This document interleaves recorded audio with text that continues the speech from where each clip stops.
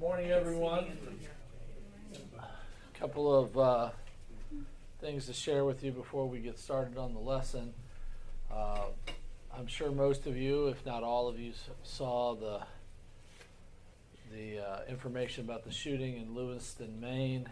Our church in Oakland, Maine, about 35 minutes or so from there. They have 3 of their families live in the community of Lewiston. And so that's obviously been a stressful time for that church and for those families living in that community. So I just ask that you continue to pray for them as they work through that. My conversations with their pastor, Grant Van Brimmer, none of their particular families, as far as I can tell, were directly impacted. But as you go through a large situation like that,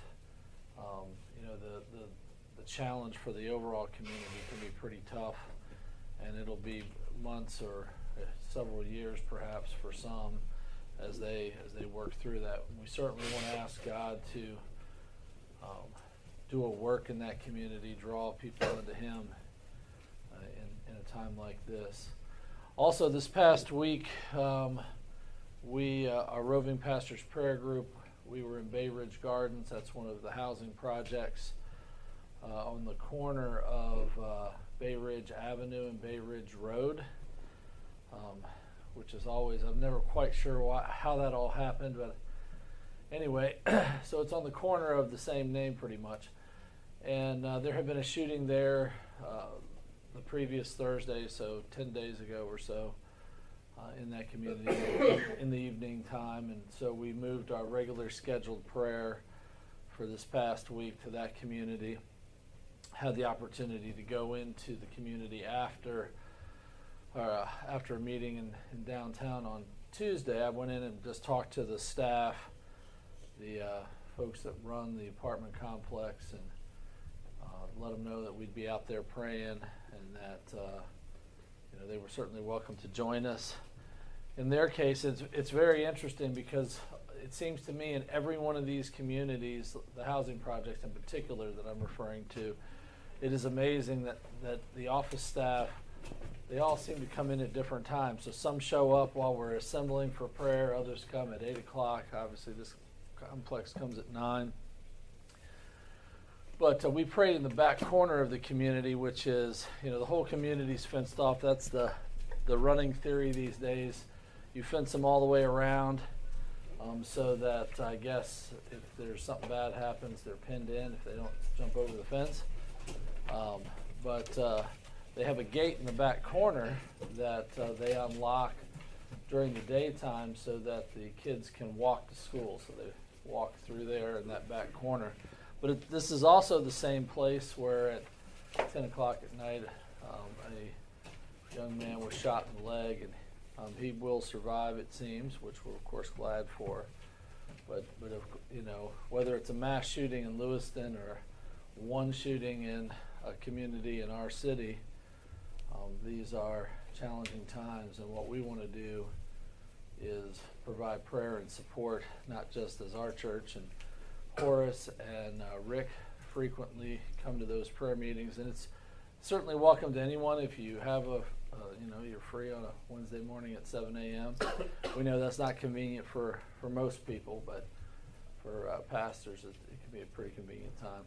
Well, we ask that you continue to pray, and as you know, today is Reformation Sunday, and we're considering God's work of bringing Reformation to His church, thereby the gospel being preached, and revival, if you want to use that kind of term, began to happen in Europe. And of course that had its impact for a couple of centuries. And so what a blessing to have. We're downstream of all that. So let us pray for God's blessing to be with us and with the church, and certainly as we consider the last enemy, death, here this morning in Sunday school. Let us pray together. Our God and our Father, we give you praise. We thank you, O Lord, for your great mercies. We thank you that we don't face life alone, neither do we face death alone. We look to you, O Lord, to keep us in this life, to keep us and resurrect us and place us in the complete fullness of your resurrection and life in the new creation. Bless us as we discuss your word together today. In Jesus' name, amen. Amen. So last week, as we were considering the last enemy of death, we remembered Psalm 89, verse 48, that says, "What man can live and not see death? Can he deliver his life from the power of the grave?" And of course, it's interesting. We see that right at the end of that statement, there is that word that has some debate, Selah. I guess I tend to kind of agree with some of the commentators who see that word as possibly a musical rest, because it's interesting when that word does appear. It seems oftentimes it's placed at a part where you should pause and think about the gravitas of what's being said. Anyway, we see that if we're born, we're going to die. And of course, it's interesting when you consider when God created the world, there's the tree of life, there's the tree of knowledge of good and evil. After the fall, right, God says, okay, well, we don't want them to live forever. That will be a curse to them to have to live in that state perpetually, in a sinful state. So let's send them out from that. It helps you to understand that death was in mind in some way. Otherwise, there wouldn't have been a tree of life ready to extend life if Adam, who was, of course, predestined to, not that God, it's not fatalism, but certainly God understood the heart of man, how Adam would fall. And so before the foundations of the world, God's elect were selected.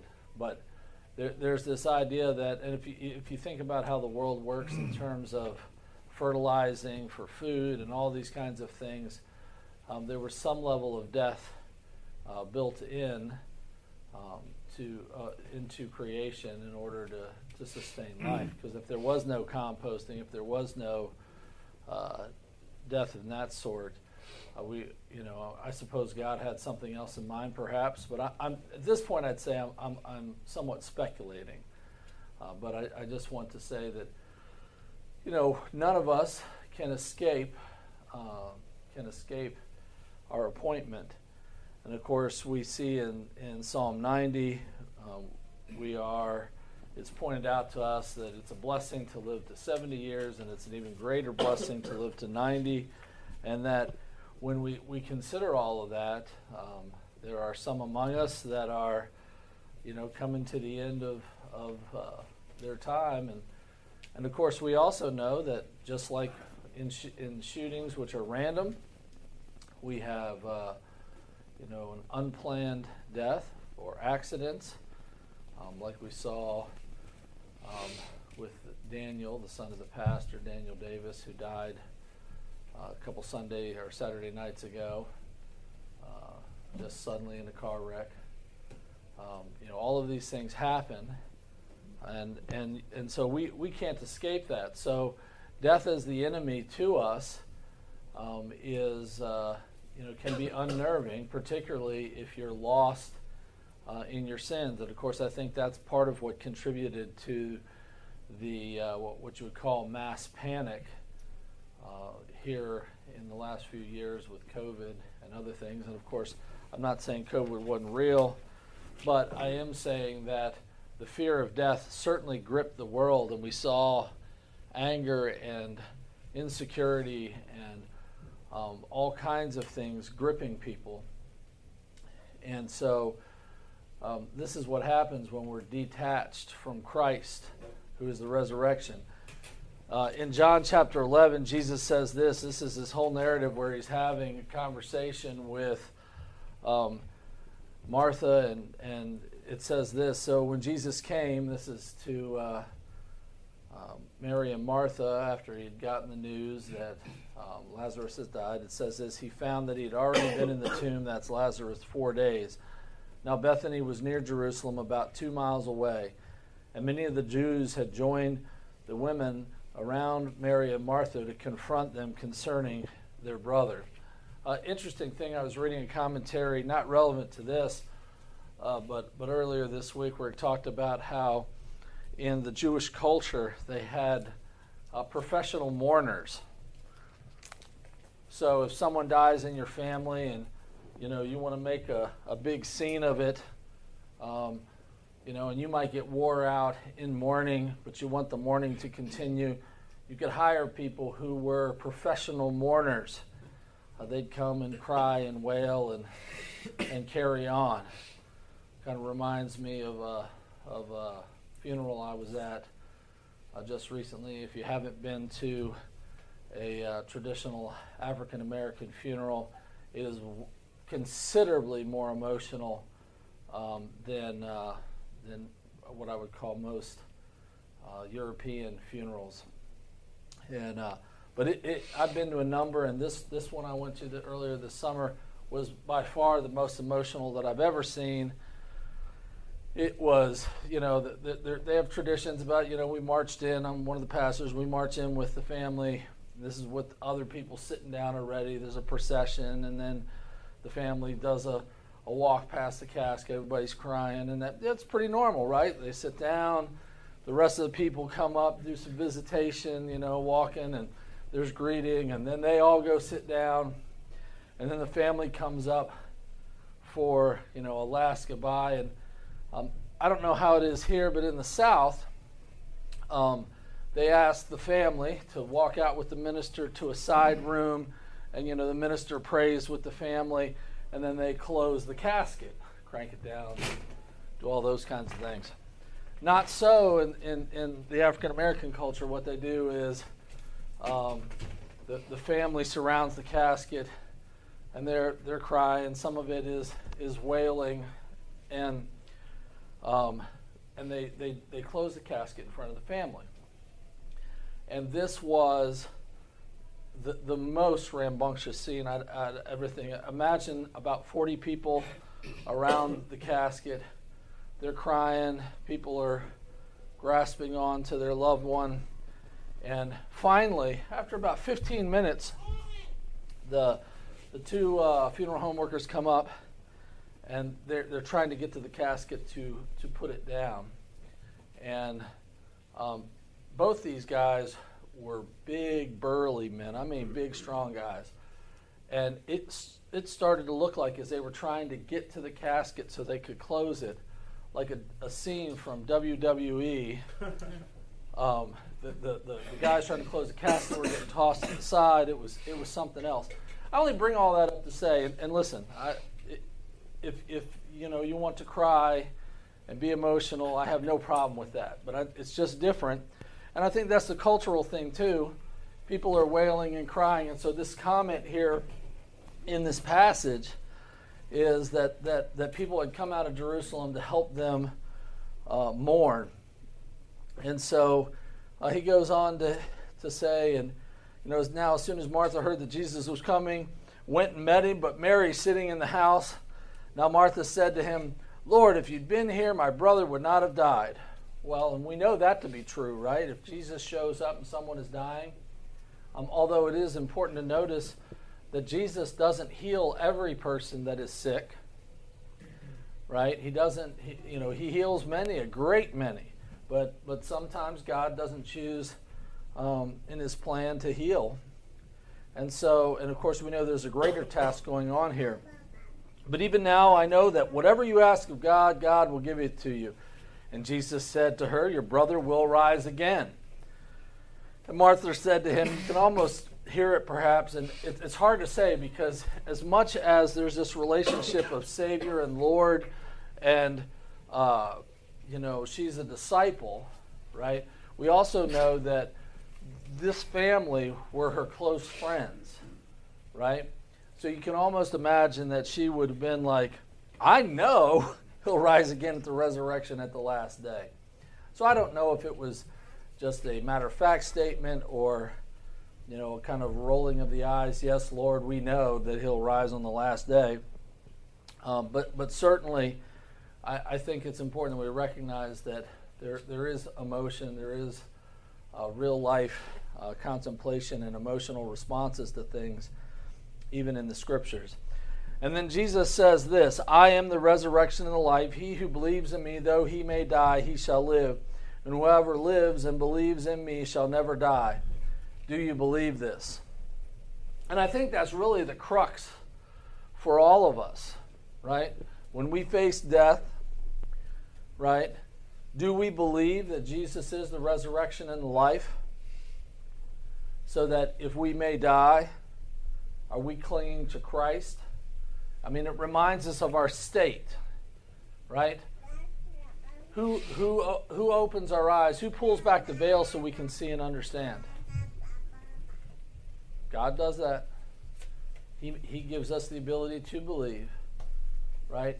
Who justifies us through the work of Jesus Christ? Right? God does. Right? Who walks with us each day and already knows what we're thinking, what we're going to do, and all the other people around us, right?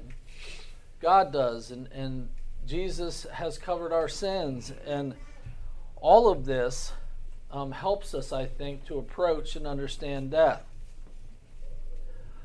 I know that for some elderly, they get up each day and go, I was hoping last night I just wouldn't wake up and I'd just be with my Savior and Lord.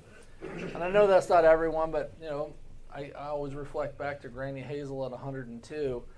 Probably at least the last 4 or 5 years, she had that anticipation. But I'd tell you that she had trouble sleeping, and so she usually went to sleep about 3 a.m. But you could talk to her on the phone. She loved to talk to people on the phone, very lucid even to the last few weeks of her life.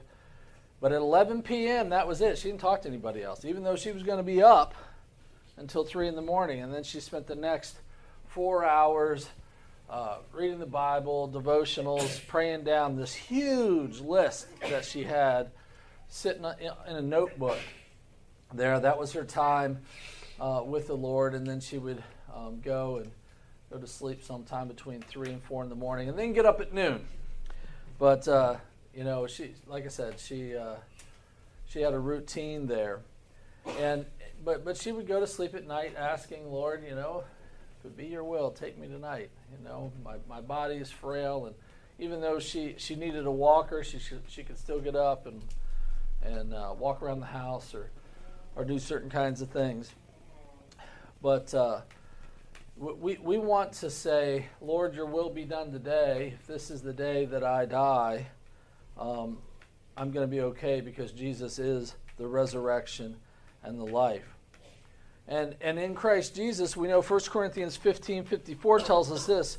So when this corruptible has put on incorruption and this mortal has put on immortality, then shall be brought to pass the saying that is written, death is swallowed up in victory.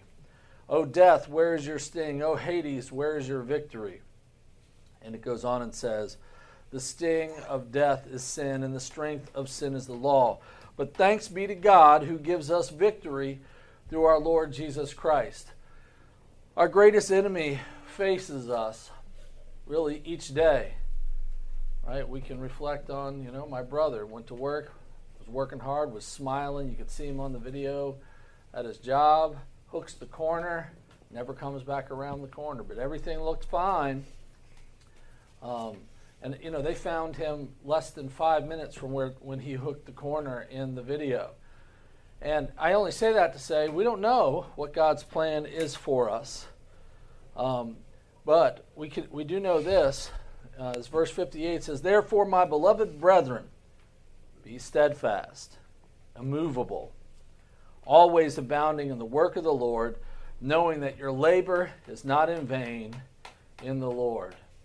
I've often reflected on this, at least in conversations with people on the side, and since our brother's not here, I'll bring it up. But I love having Joe Green, part of our men's group. God's blessed him with a long life. He has a lot of wise things to say. And he made an observation one night about the day that he retired. And he's done a lot of work in top secret work in science, in the sciences. And he talked about how the day that he retired, he was sitting in his office and he watched people come in and take all of his work and files and whatnot. And I imagine a lot of that stuff was probably also on the computer that they would have put away. But they took all the paper from all the work he'd done over the years, put it in burn bags, and then watch it be rolled away to go to the incinerator. And he said, it was a really humbling and startling thing to watch all of your life's work rolling down the hallway to be burned up in the next few minutes. And that's really what life is in the things that we do.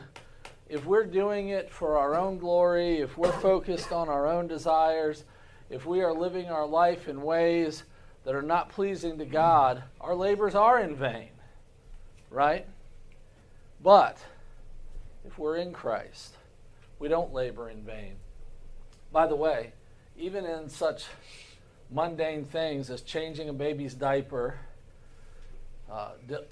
disciplining your child with love and restoration in mind, getting up and assisting your pregnant wife with morning sickness, all the different things that we have to do. Shovel the sidewalk, God brings the snow and we have to move it. All the different things that are going on, or even in fact, if you have to take care of your own yard, you'll be raking leaves this week, I imagine. But the point being is that these things that God places in our lives, are we laboring, trusting in Jesus as the resurrection and the life? And if we are, we can be steadfast, immovable, not gripped by fear, right? And we can get up and we can be faithful to the duties in front of us, whether they are inherently dangerous, like being in the military. And, just this week, Americans were flying planes into Syria and, bombing targets. That's inherently dangerous. And so is getting in your car and coming to church this morning. But regardless of what God has for you to do, you get up, you trust in Jesus. If this is the day that God calls you, right, you can be steadfast in Him. And this is really important. We have a real problem that grips us in our Christian life. And that's this. That we know in our heads that God, in God's sovereignty, He called us, right? He gave us the ability to believe. He's the one that's working in our life to transform us. He's the one that justified us. He's the one that's sanctifying us, right? What did we bring to the table? Our dead self, right? Can we do anything to save ourselves? Nope. But we kind of act like this after we become Christians. We suddenly think we're on the works side of things. Now, the fruit of having a transformed life and submitting ourselves to God's Word is, in fact, doing good works that bring glory to God, right? But you might say, since you've been a Christian, you may be living with some regret. Things you didn't do the way you should have done them. Or things that you overtly sinned against God and sinned against others. Right? You're justified. Confess your sins. And then what? Trust in God. Trust in Jesus. Keep your eyes on Jesus, because you and your good works are not going to save you. All the time, our eyes have to be shifted to Christ, who is the resurrection and the life, is the one that died for our sins. In some of the reading preparation for this, there's an idea floated. It isn't just that Christ died, sins were forgiven, but in His death, right? He's separated from God, torn away in some capacity from the Father. And he didn't just stay dead. He was resurrected, right? Otherwise, when we die too, we'd be stuck in the grave. Yep, he forgave us. Maybe that gave us a little bit better life now. But we're this idea that he's resurrected. He's the firstborn of the resurrected. We too will be resurrected, right? In everything that we do, our assurance isn't in ourselves. Because I can promise you, when we get to the confession time this week, and we say our corporate confession, we come in as the people of God, and we're confessing our sins together. We can do all of that. And then when it comes to that little pause that we have where we reflect on maybe some personal sins, and we confess them to God, as most of us are doing during that time, you're going to miss some. Right? Even if every night when you go to bed, you stop and reflect on your day and you think, what sins do I need to confess before God before I go to sleep? You're going to miss something. Maybe not today, maybe not tomorrow, but at some point. Right? This is, why did God test Israel? To show them what was in their heart. What do we see in Psalms? Lord, search me, O Lord, right? Look at me. What is it? God knows us better than we know ourselves. There are sins in the layers of our life and our thinking and everything else. So you confess your sins, and God is constantly what? Putting you in places to test you, not for sin's sake, but so that you can see in your own heart what's there and you can confess your sins.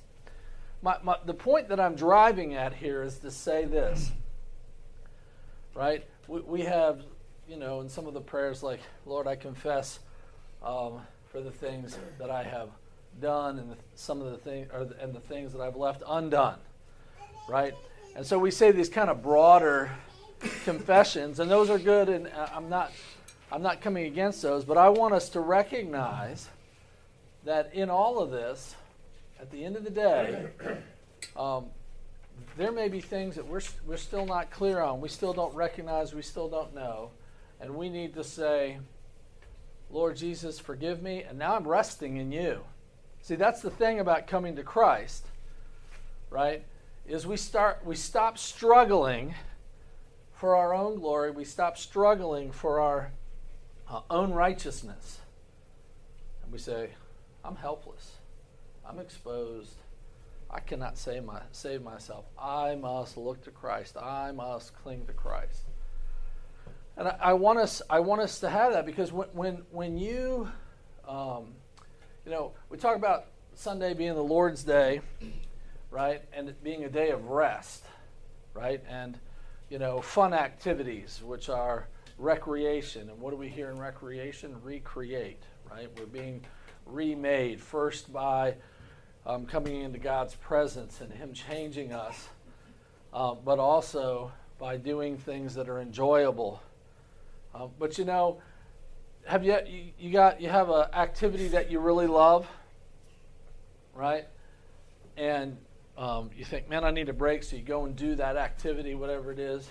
I know some of you young people like to play video games. Others, it might be going for a run or a walk, looking at the beautiful creation, or whatever it is that you like to do. And you do that thing, and it's not fun today. That ever happened to you? Why? Because you are not resting, right? Even though you're doing that activity, these big unresolved things are hanging out in the back of your mind. They're weighing down on you. When we confess our sins and we are believing Christ to be the resurrection and we are clinging to His righteousness only, right? Not our own works, we can truly come to rest. Because those things we've left undone, some of which are latent and we don't even know, right? We're trusting Christ in His righteousness because we've been made justified. That's a finished act. We can come to rest.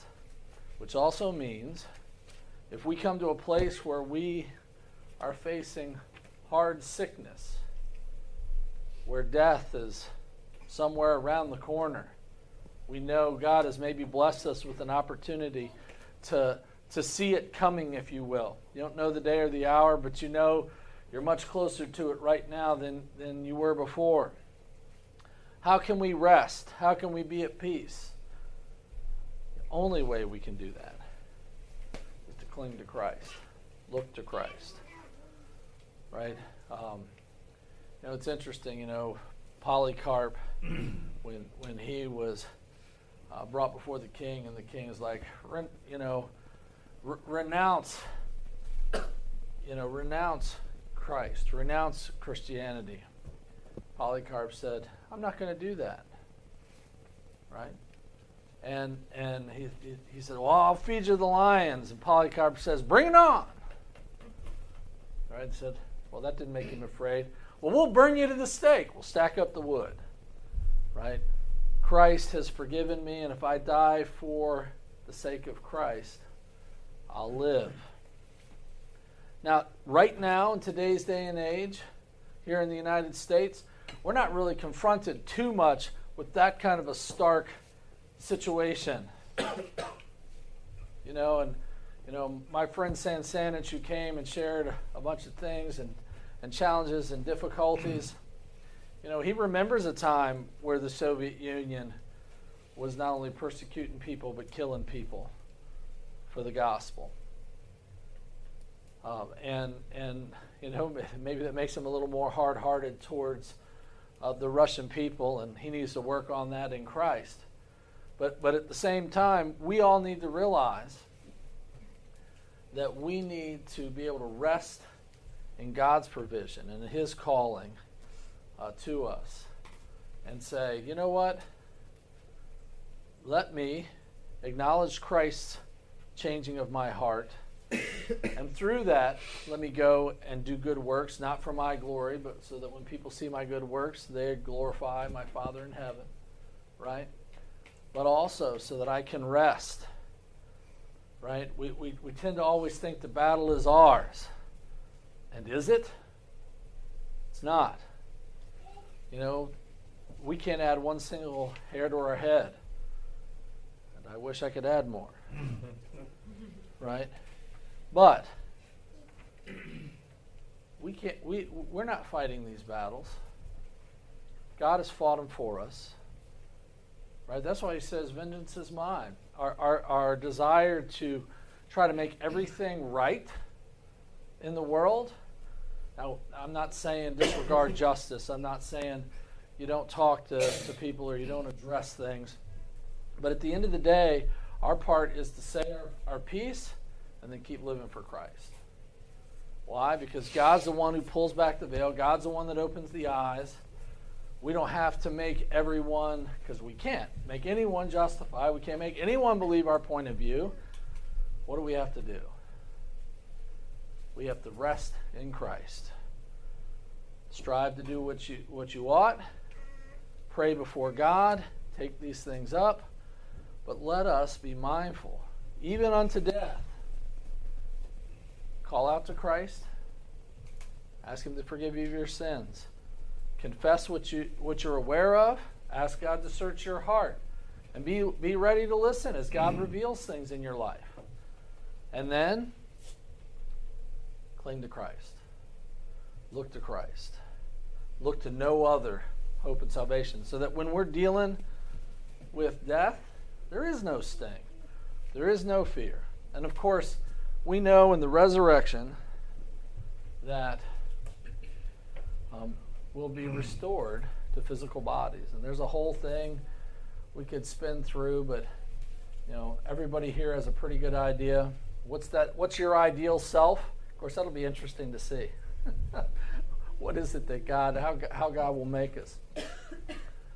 Right? But we'll be restored. We'll have glorified bodies, physical bodies that walk upon the earth. And because Christ has come and the firmament, that veil has been torn, we'll be able to pass from earth into the throne room of heaven and see our Father in heaven. Questions or comments?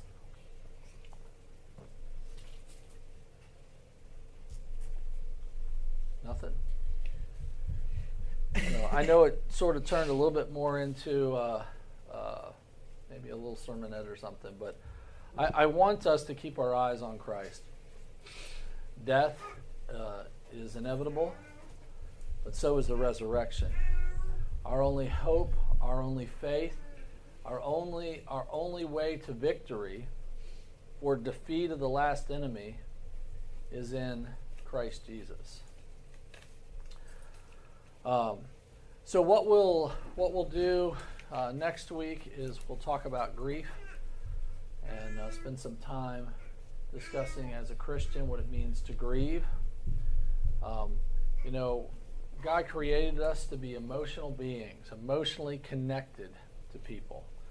And when we suffer loss, whether loss is your friend moves away, or there's betrayal in your life, or someone that loves you brings harm to you, or someone that you love dearly dies, right? There's going to be emotional responses. And in death, there is a biblical way to grieve. We know we're not to grieve like the pagans, but grief is real and it is normal.